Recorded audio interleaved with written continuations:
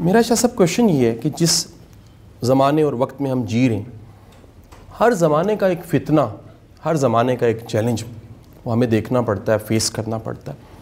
آج شاہ صاحب بڑی تیزی کے ساتھ ٹیکنالوجی وہ انسان کو ریپلیس کر رہی ہے، اور یہ سپیڈ جو ٹیکنالوجی کی سپیڈ ہے یہ اتنی تیز ہے کہ اس کے ساتھ میچ کرنا بڑا مشکل ہے.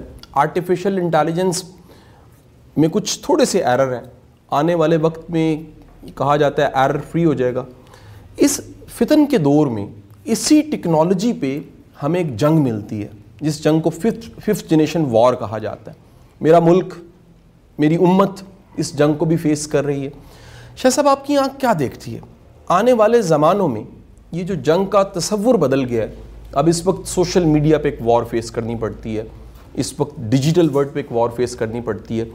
اس وار میں امت مسلمہ شاید ٹیکنالوجی بنانے والی بھی نہیں ہے. ہم کیا ون کر سکیں گے اس وار میں؟ دیکھیے، جب بھی کبھی اس موضوع پہ بات ہوئی کسی محفل میں بھی، تو میں ایک عرض کیا کرتا ہوں، دنیا میں بیک وقت دو چیزیں کام کر رہی ہیں. ایک تو قانون فطرت ہے، وہ بڑا سمپل اور سیدھا ہے، تو عالم الاسباب میں رہنے والے تمام لوگوں پر وہ اپلیکیبل ہے کہ آپ گندم بوئیے، گندم کاٹ لیجئے، جیسا کرتے ہیں ویسا بھر دیجئے. یہ تو سیدھا سیدھا پرنسپل ہے. اب یہ لا آف نیچر کے بھی آگے 4 حصے ہیں کہ ان 4 کمپوننٹ جب یہ مل جائیں تو لا آف نیچر بن جاتا ہے. وہ اس پہ اگلی نشست میں یا اس سے اگلی نشست میں بات کر لیں گے، کیونکہ ٹاپک وہ لمبا ہے. تو ایک یہ قانون فطرت ہے،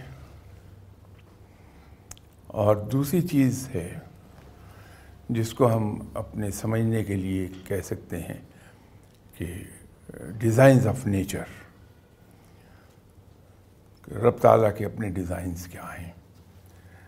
قانون فطرت میں تو ہم اپنے اعمال کو بھگتتے ہیں، اچھے یا برے وٹ ایور دے آر. لیکن جو ڈیزائنز آف نیچر ہیں اس کے پورے ہونے کے لیے رب تعالیٰ الحمدللہ کسی کا محتاج نہیں ہے. وہ کام کسی سے بھی لے لیتا ہے. اب جو کچھ چیزیں ہم تک احادیث سے، روایات سے پہنچی ہیں، وہ تو یہ ہیں کہ دین کا غلبہ تمام کرۂ ارض پر ہو کے رہے گا، اور مسلمانوں کو فتح ہوگی بھی. تو یہ غلبہ ہو کے رہے گا دین کا، وہ ہونا ہے، اور رب تعالیٰ اس کے اسباب خود ہی پیدا کرے گا. جو کہ میں سمجھتا ہوں جن حالات سے اس وقت مسلمان گزر رہے ہیں، شاید وہ ہمیں جگانے کے لیے وہ تازیانے کا کام کر رہے ہیں. ہتھوڑا سر میں ہمارے پڑ رہا ہے کہ ہم آنکھ کھل جائے اور ہم سیدھی طرف کو چلے جائیں. جب بھی ہم آئندہ کے لیے چیزوں کو دیکھتے ہیں تو گیس ورک سے کام نہیں لیتے ہم، بلکہ ہوتا یہ ہے کہ ہم ہسٹوریکل ڈیٹا کو دیکھتے ہیں ہمیشہ، پاسٹ پرفارمنس کو. تو ہمارے پاس ایک تقریباً 700 سال، اس میں بھی کچھ اپس اینڈ ڈاؤنز آئے ہوئے ہیں، لیکن وہ ایک ہسٹری ہماری ایسی ہے جس سے سبق لے سکتے ہیں کہ یہ کام کبھی بھی مشکل نہیں تھا کہ مسلمان دنیا پر غالب آ جائیں. جب تک ہم نے ریسرچ اینڈ ڈیولپمنٹ کو پکڑے رکھا ہے، اس پر کام کیا ہے، ہم دنیا پر چھائے ہوئے تھے، دنیا کو علم ہم سکھا رہے تھے. تو آج بھی یورپ کے ٹیلی ویژنس کے بہت سے پروگرام ان میں ایک پروگرام تو BBC 4 پر سر ہر ہفتے آتا ہے کہ what Muslims did for us. Sir تو اس میں وہ کھلے دل سے تسلیم کرتے ہیں کہ جو آج ہمارے پاس علم ہے، جہاں آج ہم پہنچے ہیں، جس ٹیکنالوجی کا ذکر آپ کر رہے ہیں، اس کے بارے میں ان کا کہنا یہ ہے کہ یہ بیسڈ ہے اس علم پر جو ہمارے ہاتھ اسپین کو فتح کرتے ہوئے لگا تھا. حالانکہ باخزانہ تباہ ہو گیا تھا آگ کی وجہ سے اور پانی میں جانے سے، لیکن اس کے باوجود جو کچھ ان کے ہاتھ آ سکا اس کو لے کر وہ آگے چلے ہیں ریسرچ اینڈ ڈیولپمنٹ کو پکڑ کے. تو یہاں تک آن پہنچے ہیں جس کو آپ آرٹیفیشل انٹیلیجنس کہتے ہیں.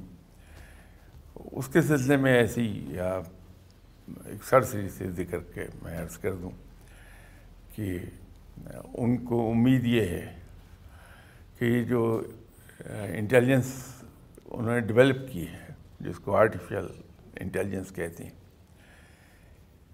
یہ کبھی بھی غلطی سے پاک نہیں ہو سکے گی. یہ کوئی میری پروفیسی نہیں ہے یا سر پیش گوئی نہیں کر رہا، بلکہ یہ بات ہم تسلیم سبھی کرتے ہیں کہ انسان کی عقل مکمل نہیں ہے، عقل کل نہیں ہے. صحیح سر. اسی طرح اس کا علم ناقص ہے. تو عقل بھی ناقص، علم بھی ناقص. اس کے ذریعے سے جو چیز، جو پروڈکٹ بنے گی وہ کبھی بھی غلطی سے پاک نہیں ہوگی. ٹھیک ہے سر. آپ کو چونکہ گاڑیوں کا شوق ہے اسی کا ذکر کر دوں کہ 4 سال پہلے،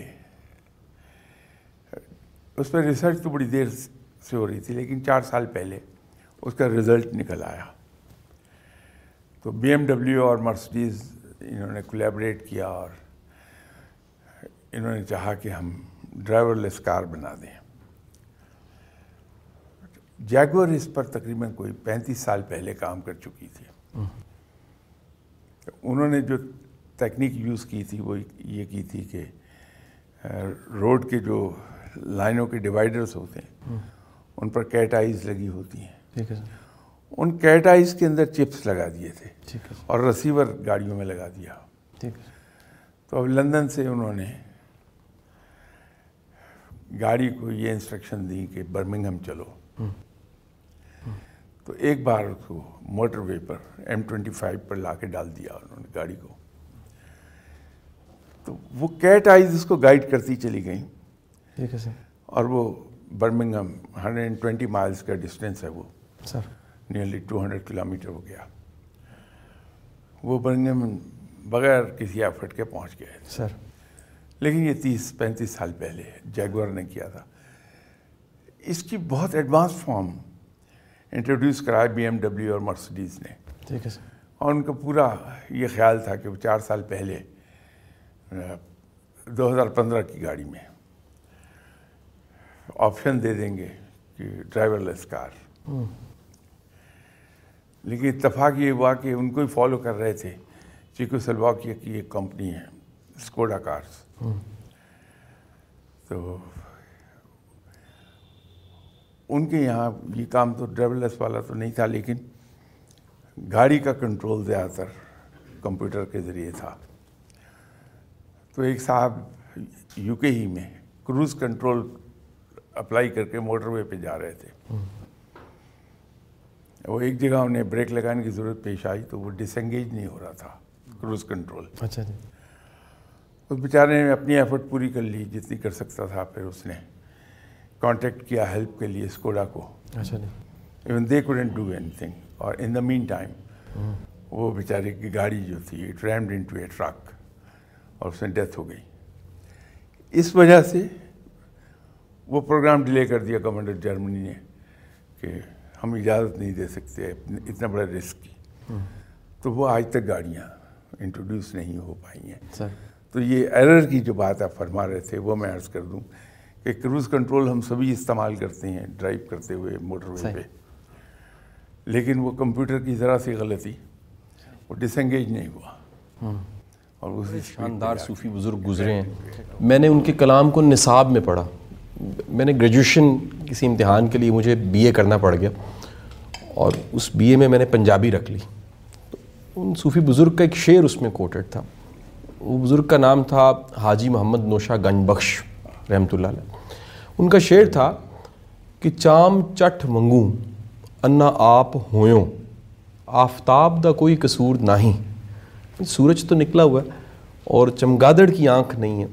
یہ ہماری معاشرے کی سماج کی آنکھ کب کھلے گی سر؟ سورج تو نکلا ہوا ہے، رحمت کا سورج، چمگادڑ ہم ہیں. ہمیں یہ دیکھنا ہے کہ اوپینین کہاں کہاں سے بلڈ ہو رہی ہے سر قوم کی. سر ان ذرائع کے اندر ہمیں کچھ وقت لینا پڑے گا کہ آپ صرف ایک ہی ٹاپک کو لے کے نہ چلیے. 24 گھنٹے میں سے 1 گھنٹے کی ٹرانسمیشن اس کام پر بھی لگا دیں. بالکل ٹھیک ہے سر. کہ لوگوں کو روشنی دکھا دیں. صحیح جی. آپ زیادہ دور مت جائیے. غالباً 63 یا 64 میں ہمارے یہاں ایک اردو جریدے کا اجرا ہوا تھا، منتھلی تھا وہ، اردو ڈائجسٹ. 65-66 میں ایک سلسلہ انہوں نے اس میں شروع کیا. نہایت خوبصورت سلسلہ تھا اور اس کا نام تھا عظمت کے مینار. اچھا. میں خود پڑھتا رہا ہوں اور کیا کیا اس میں مسلمانوں کے قصے ہوتے تھے، لیکن اس میں مبالغہ آرائی نہیں تھی. وہ نکال دیا تھا انہوں نے، بڑی حقیقت کی زبان میں ذکر ہوتا تھا وہ. لیکن میں نے دیکھا کہ لوگوں کی زندگیاں بدل ڈالی تھیں اس سلسلے نے. عظمت کے مینار. عظمت کے مینار سر بہت پیارے ہمارے اسلاف کے قصے ہوتے تھے اور لوگ خود اس سے نتائج اخذ کرتے تھے اور اپنی زندگی پہ امپلیمنٹ کر لیتے تھے. تو یہ جو چمگادڑ کے اندھے ہونے کا مسئلہ ہے سر، چمگادڑ کو آنکھیں دینے کا ایک ہی ذریعہ ہے کہ آپ انڈائریکٹ قسم کی نصیحت میں جائیے. سر ڈائریکٹ نصیحتوں سے نکل آئیے. ویسے تو ہمارے یہاں میں بھی انہی میں شامل ہوں ویسے کہ ہر 5 منٹ کے بعد ہم اپنے بچوں کو ایک نہ ایک ایڈوائس ڈش آؤٹ کر رہے ہوتے ہیں وداؤٹ ریئلائزنگ کہ اس سے بچے دور بھاگتے ہیں. صحیح جی. یہ غلطی کر رہے ہوتے ہیں ہم. تو وہ ڈائریکٹ نصیحت ہے، اس سے دور جانا چاہیے. سر بہترین طریقہ یہ ہے کہ اگر میں بچوں کے ساتھ بیٹھا ہوں اور ان کے بڑے انٹرسٹ کی چیز چل رہی ہے، گفتگو ہو رہی، ڈسکشن، تو حالانکہ مجھے پتا ہے کہ نماز کی بریکٹ بڑی ہے میرے پاس، میں آدھے گھنٹے کے بعد بھی نماز پڑھ لوں گا، still I be on time. Sir تو میں فوراً کہتا ہوں کہ یار 1 منٹ میں ذرا 2 سجدے دے کے آیا. صحیح سر. چلا گیا. اس کا امپیکٹ کچھ دنوں کے بعد میں دیکھوں گا سر کہ میرے بچے میرے ساتھ اٹھ کھڑے ہوں گے کہ واہ چلیے ہم بھی نماز پڑھتے ہیں. ٹھیک ہے سر. میں نے بالکل نہیں کہا کہ میں نماز پڑھوں. آپ نماز پڑھی اچھی بات ہے. اگر میری طبیعت ٹھیک نہیں ہے اور میرے بچے یہ کہتے ہیں کہ ابو ہم کہہ دیتے ہیں کہ آپ سو رہے ہیں، آرام کر رہے ہیں، کہ نہیں یار یہ جھوٹ ہو جائے گا، تو 1 منٹ ان کو دروازے پہ تک لے آئیے، میں خود معذرت کر لیتا ہوں. صحیح جی. آہستہ آہستہ وہ اس بات سے دور چلے جائیں گے. سر تو یہ نصیحتوں پہ نہ جائیں ہم. سر یہ میتھڈ استعمال کی بات یہ ہے کہ بڑا افیکٹو ہے. ان کا سوال میرے لیے تھوڑا مشکل، جیسے ایگزام میں اکثر پیپر میں آ جاتا ہے تو سوال مشکل ہے، لکھ کر جواب میں تو شیٹ پر لکھ کے آ جاتا تھا سر سوال مشکل ہے. تو اسی طرح میں یہ سمجھاؤں کہ ٹھہراؤ سے ان کا مراد یہ ہے کہ زندگی میں سکون آ جائے. سر ایسا ہی ایک ایسے ہی سر. ایسی ڈگر پہ زندگی چل نکلے سر جہاں ہم دائیں بائیں نہ دیکھیں مڑ مڑ کے سر ہیلپ کے لیے. سر اگر یہ میں سوال سے ہی سمجھا ہوں ایسا تو اس کا تو جواب بڑا آسان سا ہے. سر انسان کی زندگی میں وہی کچھ پیدا ہو جاتا ہے جو وہ دوسروں کو دے رہا ہوتا ہے. تو اگر میں دوسروں کو خوشی پرووائڈ کرتا ہوں، سر ایسے موقع دیتا ہوں کہ لوگ خوش ہو جائیں میرے پاس آ کے، سر تو اسی سے مجھے سچی خوشی ملے گی. خوشیاں سمیٹنے سے خوشیاں نہیں ملتی، خوشیاں بانٹنے سے خوشیاں ملتی ہیں. بے شک سر. ایک بڑی سمپل بات ہے. سر جیسے عزت کے بارے میں ہم کہتے ہیں، ہم سبھی سینسٹیو ہیں اس معاملے میں، سر کہ مجھے یہ ہمیشہ گلا رہتا کہ میں قاسم علی شاہ صاحب کے پاس گیا، انہوں نے میری عزت ہی نہیں کی. سر یہ شکوہ رہتا ہے. لیکن وہاں میں ایک بات بھول جاتا ہوں کہ میں دوسروں کو خود کتنی عزت دیتا ہوں. ٹھیک ہے سر. ایک بات تو یہ ہے. سر دوسری مجھے ایک بات یاد رکھنی چاہیے جو نہیں یاد رہتی کبھی، کہ کسی کو عزت وہی شخص دے سکتا ہے جو خود عزت والا ہے. واہ واہ واہ. بے شک بے شک سر. بے شک سر. تو مجھے دوسرے سے ڈیمانڈ کرنے سے پہلے یہ دیکھ لینا چاہیے کہ میں خود عزت والا ہوں یا نہیں ہوں کہ میری عزت کی جا سکے. سر تو یہ دو ایسے نقطے ہیں سر جو ہماری زندگی کو ایسا خوشگوار بنا دیں گے. سر کہ ایک تو یہ ہم سمجھ لیں کہ خوشیاں سمیٹنے سے خوشیاں نہیں ملتی ہیں، سر خوشیاں بانٹنے سے خوشیاں ملتی ہیں انسان کو. سر اور دوسرا یہ ہے کہ دوسروں کو عزت دینے سے ہی عزت ملتی ہے. ٹھیک سر. تو یہ دو باتیں اگر آ گئیں زندگی بڑی خوشگوار ہو جاتی ہے. تیرا ہو گیا. تو یہ کہنا چاہیے کہ یہ کشف ہے کیا. جب کوئی شخص رب کا ہو جاتا ہے، یا اس سے بھی بہتر یہ ہے کہ جب وہ رب کا ہو کے رہ جاتا ہے تو رب تعالی اس پر اپنی رحمت نازل فرماتا ہے اور اس کو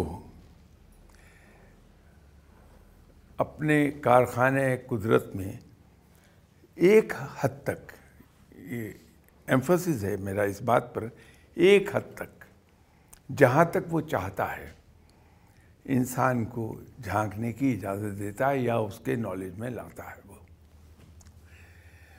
تو وہ چیزیں جو ہماری ظاہری آنکھ دیکھ نہیں سکتی،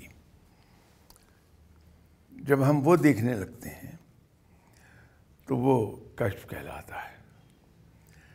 اب یہ کشف کے پھر آگے دو بڑی قسمیں ہیں. ایک تو کشف اختیاری ہے جو بہت کم لوگوں کو حاصل ہوتا ہے، کہ جب چاہیں وہ حالت کشف میں چلے جائیں اور دیکھ لیں چیزیں. ٹھیک سر. ٹھیک سر. اور ایک کشف وہ ہے جو جاری ہوتا ہے، اس پر کوئی کنٹرول نہیں، وہ کسی وقت ہو جائے گا کسی وقت نہیں ہوگا. یہ دو بڑی قسمیں ہیں اس کی. اب اس میں آگے پھر جا کے بہت سی قسمیں شروع ہو جائیں گی. کشف القبور ہے، کشف شخصی ہے، سو آن سو فورتھ، بہت ہیں. اب جو آدمی اللہ کا ہو گیا ہے تو اللہ کا ہونے کے لیے پہلی بنیادی شرط تو یہ ہے کہ وہ اپنی تمام خواہشات، اپنے ارادے، اپنے تمنائیں، ان سب کو وہ اللہ کے احکامات کے تابع کر دیتا ہے. ایک بات تو یہ ہے. دوسرا یہ ہے کہ ایسا شخص رب تعالیٰ پر کلی طور پہ بھروسہ کرتا ہے. یقین تو ہم سب رکھتے ہیں We all believe in Allah, but we don't trust him. یہ بہت اہم چیز ہے. تو وہ رب پر بھروسہ کرتا ہے. تو جو رب کی طرف سے آ جائے اس پر وہ شکر ادا کرتا ہے رب کا. وہ ہماری طرح بلایا نہیں پھرتا. تو جہاں انسان اس مقام پر چلا جائے کہ وہ رب کا ہو کے رہ جائے, اپنی تمام ارادے اور خواہشات اور تمنائیں سب رب کے احکامات کے تابع کر دے, ان کو چھوڑ دے, جہاں وہ رب پہ کلی طور پر بھروسہ کرنے لگے, وہاں جو کچھ وہ دیکھے گا وہ رحمانی ہوگا. اور جہاں اس کے اندر کہیں ہماری ذاتی خواہش شامل ہو جائے گی وہ شیطانی ہو جائے گا. تو اس کے لیے شیطانی تو ذرا لفظ بہت سخت ہے, نفسانی کہہ لیجیے, وہ تھوڑا پولائٹ ورڈ ہے اس کی نسبت. تو ہمیں دیکھنا یہ ہوتا ہے کہ جو کچھ میں نے چاہا تھا اس سے متعلق تو نہیں کہیں نظر آ رہا, تو وہ ہمارا نفس ہمیں دکھا رہا ہے. یہ میں نے ابھی ایک گزارش کی تھی کہ خواب آپ 2 بجے کے بعد مت سنائیے, ایک بات. دوسری بات میں نے یہ عرض کی تھی کہ خواب صرف ایسے آدمی کو سنائیے جس کے بارے میں آپ کو یقین ہو کہ یہ علم تعبیر رکھتا ہے.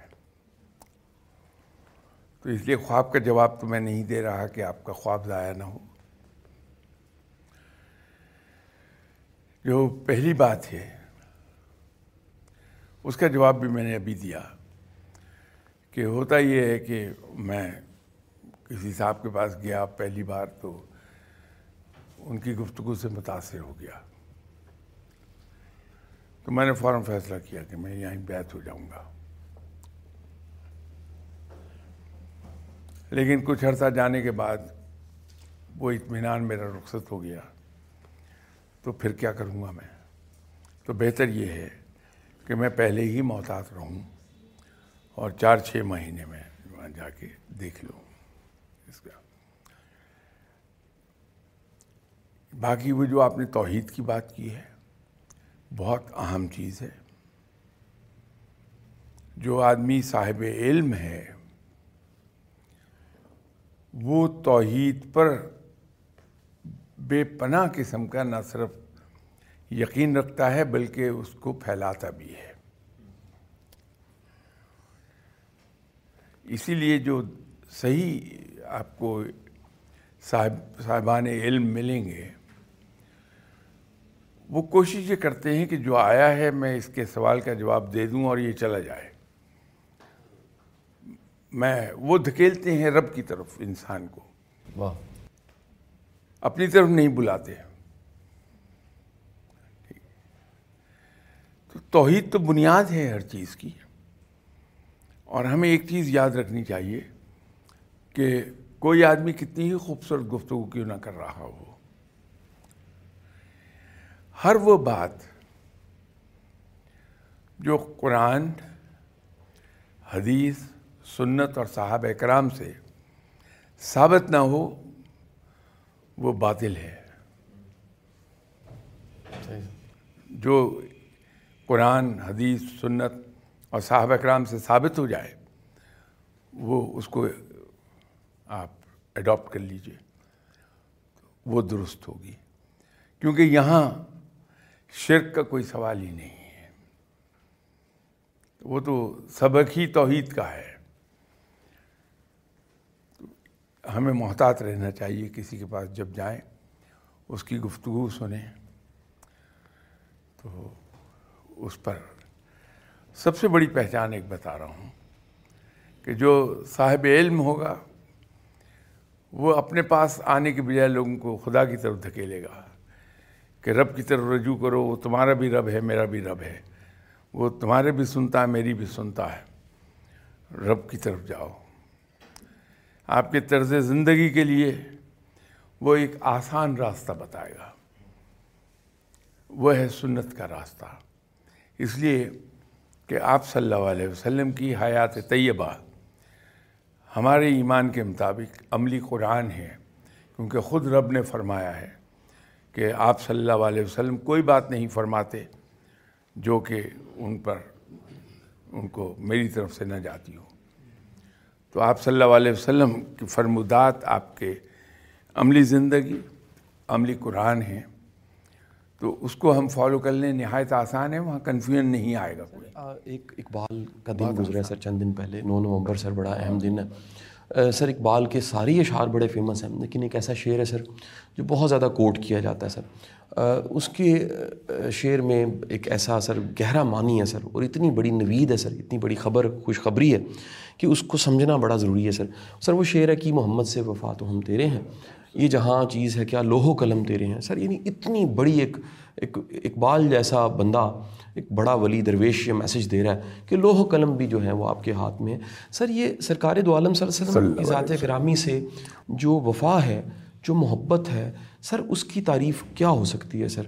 یعنی وہ کون سی وفا ہے جو حاصل کر لی جائے یا اس پہ پورا اترا جائے تو لوح و قلم پھر آپ کے ہو جاتے ہیں؟ رب تعالیٰ نے فرمایا کہ جو میرا ہو جاتا ہے میں اس کا ہو جاتا ہوں، صحیح سر، میں اس کے ہاتھ بن جاتا ہوں۔ رب کا کیسے بنا جائے؟ ہمارے پاس پیغام آیا رب تعالیٰ کا، پیغام حق، دین اسلام، یہ آیا آپ صلی اللہ علیہ وسلم کے ذریعے سے۔ آپ صلی اللہ علیہ وسلم نے وحی کو کمپائل کروا دیا قرآن پاک کی صورت میں۔ یہ اللہ کے احکامات ہم تک پہنچ گئے، یہ پیغام ہدایت بھی ہم تک یہ پہنچا قرآن کے ذریعے۔ آپ صلی اللہ علیہ وسلم نے صرف ہم تک پیغام زبانی نہیں پہنچایا، بلکہ اپنی زندگی کو قرآن کے عین مطابق ڈال دیا۔ اس لیے یہ کہا جاتا ہے کہ آپ صلی اللہ علیہ وسلم کی حیات طیبہ اصل میں عملی قرآن ہے، کہ وہ قرآن کا عملی نمونہ ہے۔ جب ہم آپ صلی اللہ علیہ وسلم سے وفا کرتے ہیں تو وفا کا تقاضا یہ ہے کہ ہم آپ صلی اللہ علیہ وسلم کے فرمان کے مطابق زندگی کو گزار لیں۔ اگر میں نے یہ دعویٰ کیا کہ میں امتی ہوں آپ صلی اللہ علیہ وسلم کا، تو میری زندگی کے چلن سے یہ ظاہر ہونا چاہیے کہ میں آپ صلی اللہ علیہ وسلم کا امتی ہوں۔ یہی وفا ہے آپ صلی اللہ علیہ وسلم سے۔ توبہ جو کرتے ہیں ہم، توبہ کو میں اس طرح سے ڈیفائن کرتا ہوں کہ توبہ جو ہے وہ جفا سے وفا تک کا سفر ہے، کہ جب ہم نے اللہ کے فرمان کے برعکس کام کیے تو وہ ہم حالت جفا میں چلے گئے۔ جب ہم اس پہ شرمندہ ہو کے رب کے حضور گزری ہوئی زندگی کے بارے میں توبہ کرتے ہیں کہ آئندہ نہیں کریں گے، وعدہ کرتے ہیں، اور آئندہ کے لیے عہد کرتے ہیں کہ میں آئندہ پابند رہوں گا تو یا باری تعالیٰ تیرے احکامات کا، تو یہ جفا سے وفا کا سفر ہو جائے گا۔ تو وفا اس معنی میں ہے کہ ہم آپ صلی اللہ علیہ وسلم سے عشق کریں، پیار کریں، اور اس پیار کا تقاضا یہ ہے کہ ہم اپنی زندگی کو ڈھال لیں اس رنگ میں جو رنگ آپ صلی اللہ علیہ وسلم نے ہمیں بتایا ہے کہ رب کو یہ رنگ پسند ہے، اس میں زندگی ڈھال لیں، تو یہ وفا ہو گئی۔ تو جب ہم اس رنگ میں اپنے آپ کو ڈھالیں گے تو ہم رب کے ہو جائیں گے، رب ہمارا ہو جائے گا، تو یہ لوح و قلم خود ہی ہمارے ہو گئے۔